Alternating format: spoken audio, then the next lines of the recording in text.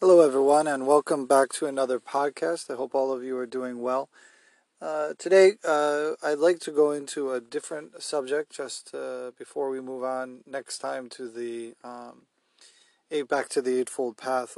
This I want to discuss is actually a very important concept, and that's why I'm bringing it to you today. Is how we should understand and practice Buddhism, how we should learn and practice Buddhism in the West, because a lot of times what seems to be happening is the transmission of something is extremely difficult from one person to another, and so sometimes it's very useful to have this kind of model that we can understand why certain things happen to us. Now in the West, we always try to think logically why things are going on, and so we try to understand and interpret and do all of our experience through our mind. However, a lot of times in a lot of ancient and older traditions, they actually start with the body.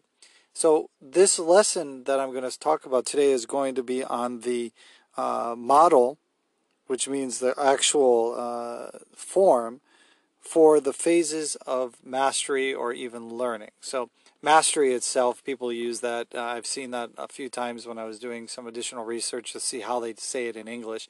But I would say it's learning. Because one, the idea of mastery, like even the idea of enlightenment, is something that is ongoing. It's perpetually going on because you have a certain state of awareness of mind.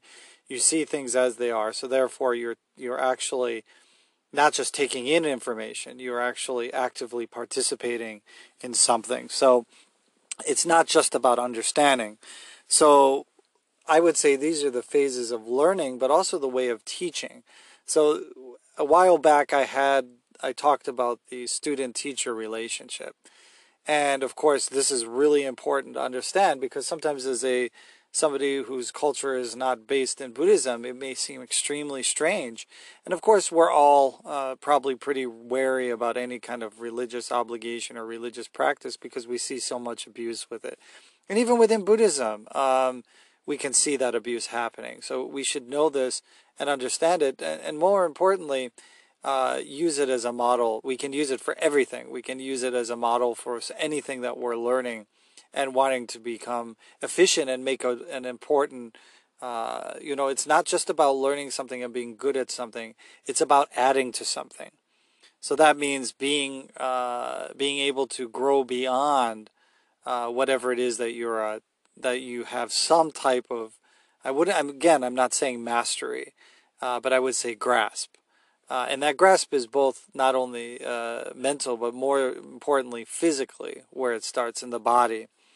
Because there's a lot of communication, a lot of education that happens in the body, which is actually more reliable than the mental formations. Because as we see in Buddhism, whatever we learn in our mind, depending on how we feel, our emotions, our environment, lots of things, even certain chemicals in our body can change how we perceive and understand things. So the body itself is a really important, underutilized vessel for learning information.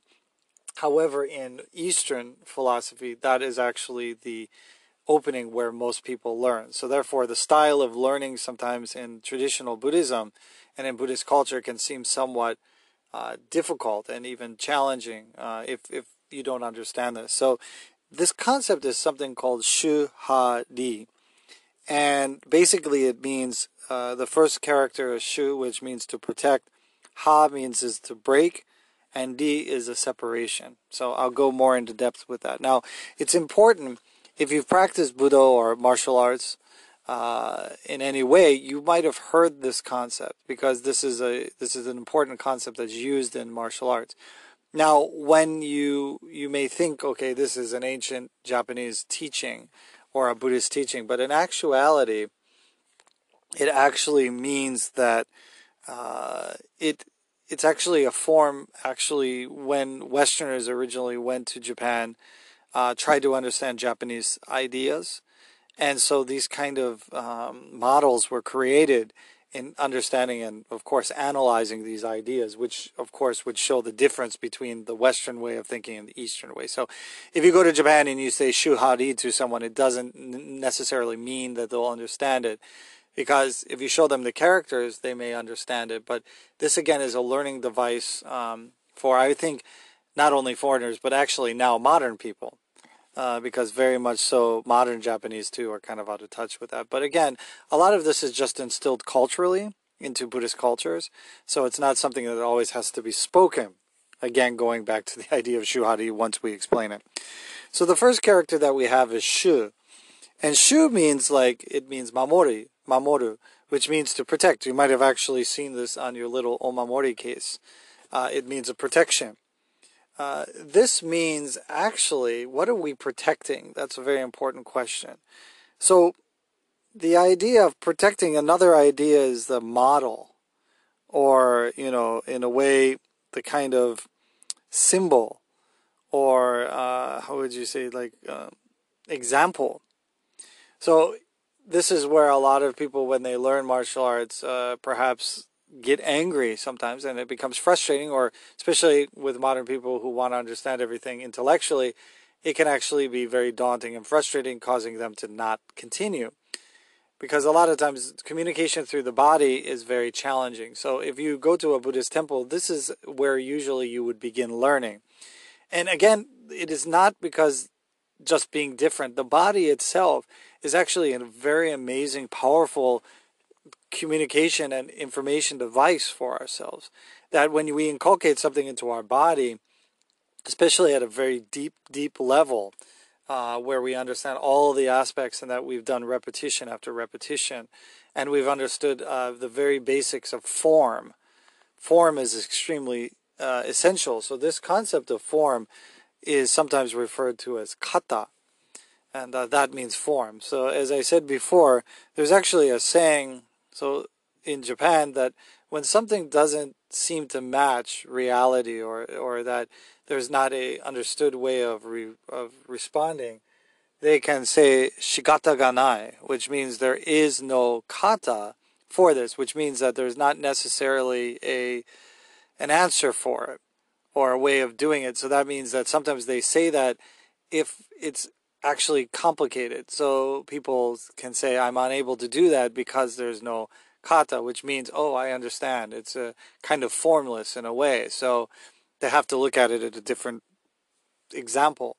So kata is a very basic beginner's mind, because again, you may see in the Buddhist temple, you go to the Buddhist temple, it doesn't require speaking. This was one of the really challenging parts, is that a lot of times we want to come and talk about Buddhism intellectually and understand theories and ideas about Buddhism. But actually, those are usually not encouraged and or even given any energy when you attempt to learn Buddhism. Because actually, my example is that every time I went to a Buddhist temple, especially with Tsukamoto Sensei, when I first went to his temple, even though I was already a monk, I was simply asked to clean up garbage outside of the temple, not even allowed in the temple, not even allowed to use the restroom. So I had to use a restroom around the corner at a local store, and then I had to take the garbage with me back to the United States. If you remember, I said that in one of the student-teacher relationships discussions. And what was that for? Because actually, body itself is a very useful tool, but yet a lot of us are extremely awkward with our physical nature. So if you look at people, sometimes when we start martial arts, things seem extremely awkward. So people will always kind of, usually when you tell them to use their left foot, they'll use their right foot, and it'll be opposite. And also they'll feel very unstable because they're not yet used to the form. So that's why actually in the Buddhist countries, and this is one thing that I think a lot of Westerners deal with when they go to a Buddhist country or like Japan, you would see people not asking a lot of questions. And to them, that might seem like, okay, well, what is it not about getting information? They don't quite understand that. So, however, in this concept of shuhari, shu means to observe, to take in the kata, to make it, the kata yourself, your own, to physically, muscle memory, small tissue, small nerve, all of that, to utilize them into a kind of mind or a brain. Somebody said the body is a very big brain for learning, but most people don't utilize it. So we learn and we don't necessarily speak or try to understand philosophically. We look at the teacher and that's why having a teacher that you trust is really important.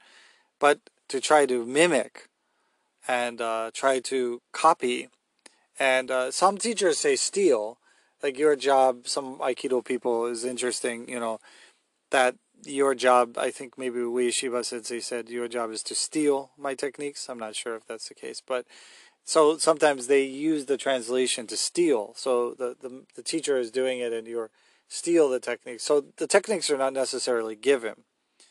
But in this case, we have to be able to want to we need to have a physical example of it.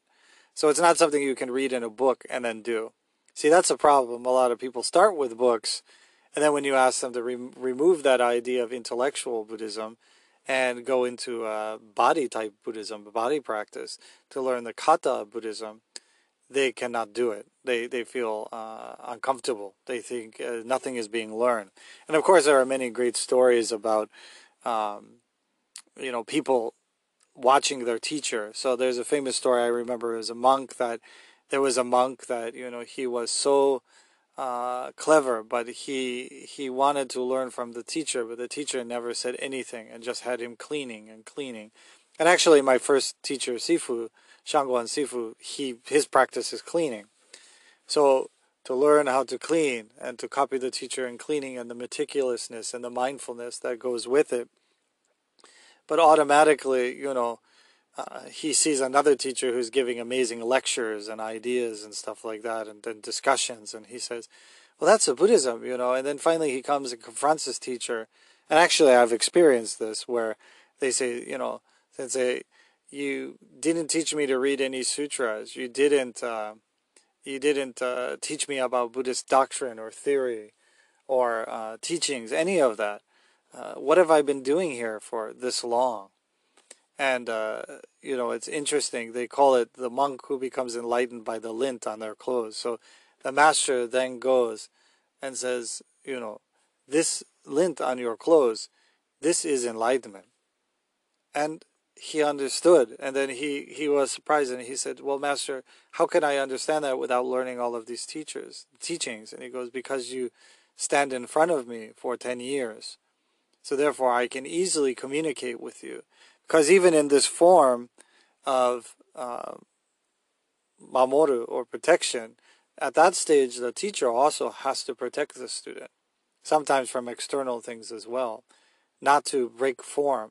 Because if you look at other forms, like if a student goes around to many different teachers and tries to learn, there'll be a conflict of form. Not to say that one teaching is better than the other, but there's confusion in the student. That's why we have one teacher, we study with that teacher, and we continue, right? So then in that way, we learn with our physical body. Then once we've understood the physical body, just like in the martial arts, once somebody learns kata, or the physical form, then that's considered the black belt or shodan. But in the United States, black belt, a long time ago, not anymore, but people thought, wow, you have a black belt. Well, black belt only meant that you were a beginner. You weren't just a beginner, you understood the kata, but now you just had this kata and you don't know the intricacies of it. You don't know how it works outside of the form, right? It's the next level. And it's actually a very impressive way of learning. So you can, again, apply this to anything that you do and anything that you want to study and have some skill in. All right. And then the second one, once we have the kata, then the next one is actually says, the kind of translation is to break. But it doesn't mean necessarily break like, okay, I'm done with you, teacher, I'm going now that I have a kata. What it means is that it then becomes your responsibility to understand more deeply each of the movements.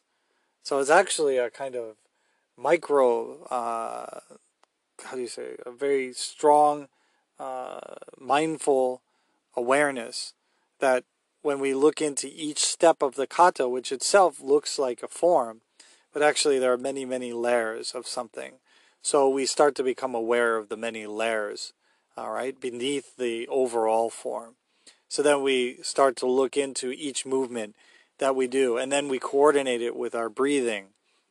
Then we coordinate it, of course, with our mind, because the mind can get in the way of the body doing what it needs to do.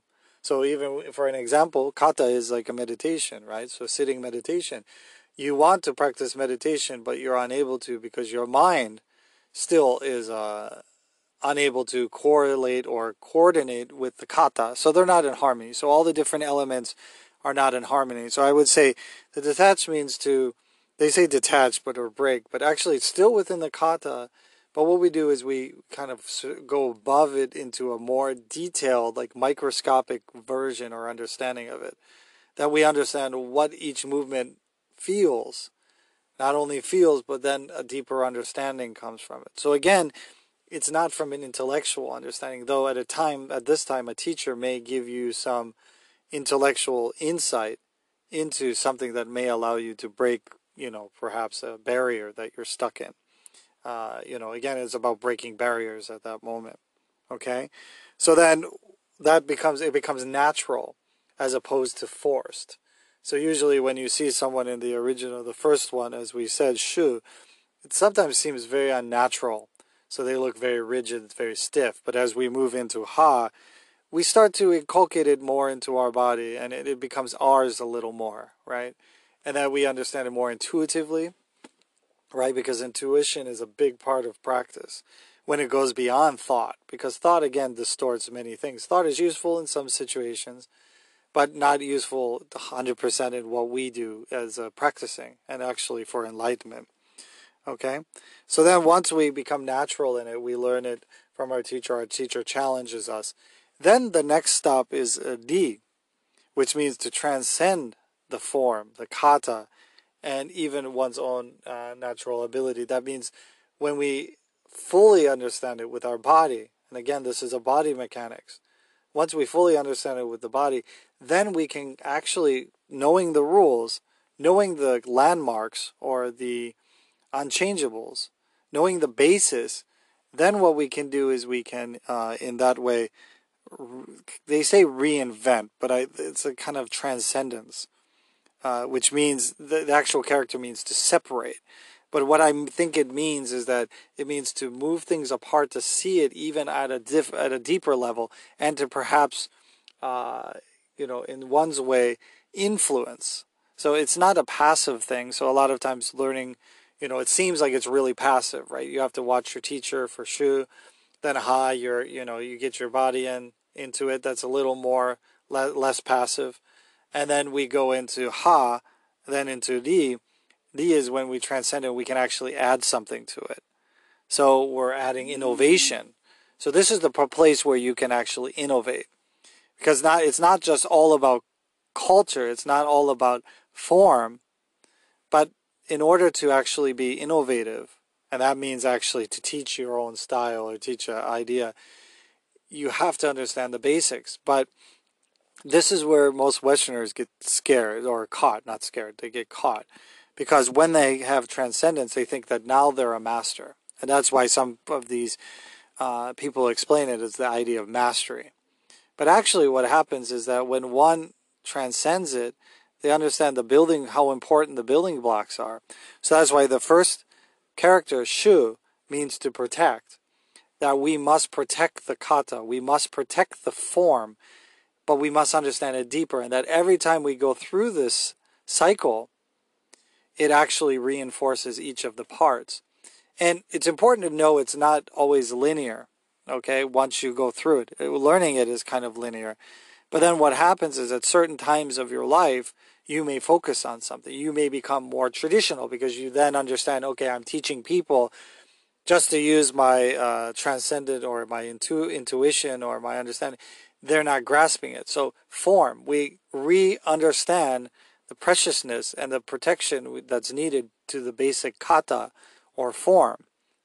Because that's how we transmit things. Understanding my transcendence or my understanding or my innovation is difficult for other people, right? And it's not theirs, it's mine. So therefore, if they just copy that, that's kind of just pretending. Which a lot of people pretend that they're very innovative of things, but actually it's based on very shaky ground. You see this in Buddhism all the time. They take a Buddhist course or they read a book, and suddenly they can then innovate their own Buddhism. If that was the case, I mean, then the Buddha didn't have to teach for his life, if people just needed to take a weekend course or watch a video. But actually, it's a life practice. And as we go through life, we then understand the intricacies and importance and build upon. And these parts are always growing stronger and stronger, deeper in understanding. And that begins again with the physical body. And the physical body is actually what has a greater memory than even the head, the brain. Because most people's memories are shaky. Now that I've lived about 44 years, a long time ago I could remember things, I think, a little clearer from my early age, right? But now it's kind of, you don't know if they're fuzzy or correct or wrong, or that you're just imagining them. It's really tough. But the training that I received from my Buddhist teacher in my body resides. So therefore, it's interesting because when you transcend something, when you understand naturally the innovation of the Ha, this is one thing I try to share with people. Buddhism should be something that should even not be a head trip, but it's in your bones, in your body. That actually when you see something or understand something, you have more of a body response than you do a head response. You may not be able to understand that now, but that's how it is. So for instance, breaking a precept. Usually most people would think, well, I'm bad, I shouldn't have done that, or they don't care and they rationalize it, whatever. But actually in Buddhism, when we learn with our body, the body has a really strong influence on us. That's what causes us usually to get into trouble, right? All of our desires are born of the body, and then of course amplified by the brain.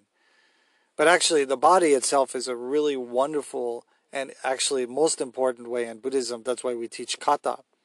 So therefore, when you go to a Buddhist temple or a Buddhist teacher, don't be deterred because he asks you to do something that seems mediocre and not connected with Buddhism. And of course, people always bring up the idea of Karate Kid, such as he doesn't understand the kata of painting the fence or sanding the floor until Master Miyagi then shows him. Because, of course, he gets frustrated. He doesn't have an idea of kata. So therefore, he said, what am I really learning? It's like that monk I was talking about. But when you show somebody, they actually have inculcated it. It doesn't mean the mind has caught up, because it's still at an immature phase. But it's actually extremely powerful. And actually, this is why Buddhism actually works. Because it's in the body. It's in your bones. It's in your being. Rather than just a head trip, or like most religion is just in somebody's head, a bunch of rules or ideas, right? But Buddhism is built into your body, built into your bones, into your being. So therefore, this is just a very basic idea of Shuhari, and I encourage you to come train with us and feel this, because when you come and be asked to clean something, to use your body, to understand. It may be uncomfortable, but I teach you this concept because actually it is extremely beneficial, and actually it is the true way of teaching Buddhism. So unfortunately in modern times, Buddhism now is taught as a university course with ideas and courses you can go through, but actually the physical practice is the basis for all of it. And any teacher who is an actual teacher of Buddhism should understand this concept. And actually, this is a way you can protect yourself from those teachers who are just simply giving you ideas that they read in a book, or concepts that they, perhaps without the basics of kata, decided on their own, which then becomes very, very dangerous, because then that again is their own opinion. And that, of course, corrupts many people. So I thank you very much for taking the time today to learn about Shuhari and the model for the phases of learning something. And again, use this in your daily life. So when you see something, understand the construct, but understand with your body. And if you don't know what that means, you can study martial arts. You can, but most importantly, we teach that in Buddhism. So if you want to learn that, please find a Buddhist teacher who understands this and is able to teach you, and you will learn so many things that will continue with you for your whole life, as your attitudes, your ideas will change. But these teachings that are ingrained into our body, we never lose. So therefore, I hope all of you have found this useful, and I thank you very much for listening to this podcast and supporting us. Namyo Horenge Kyo. Thank you.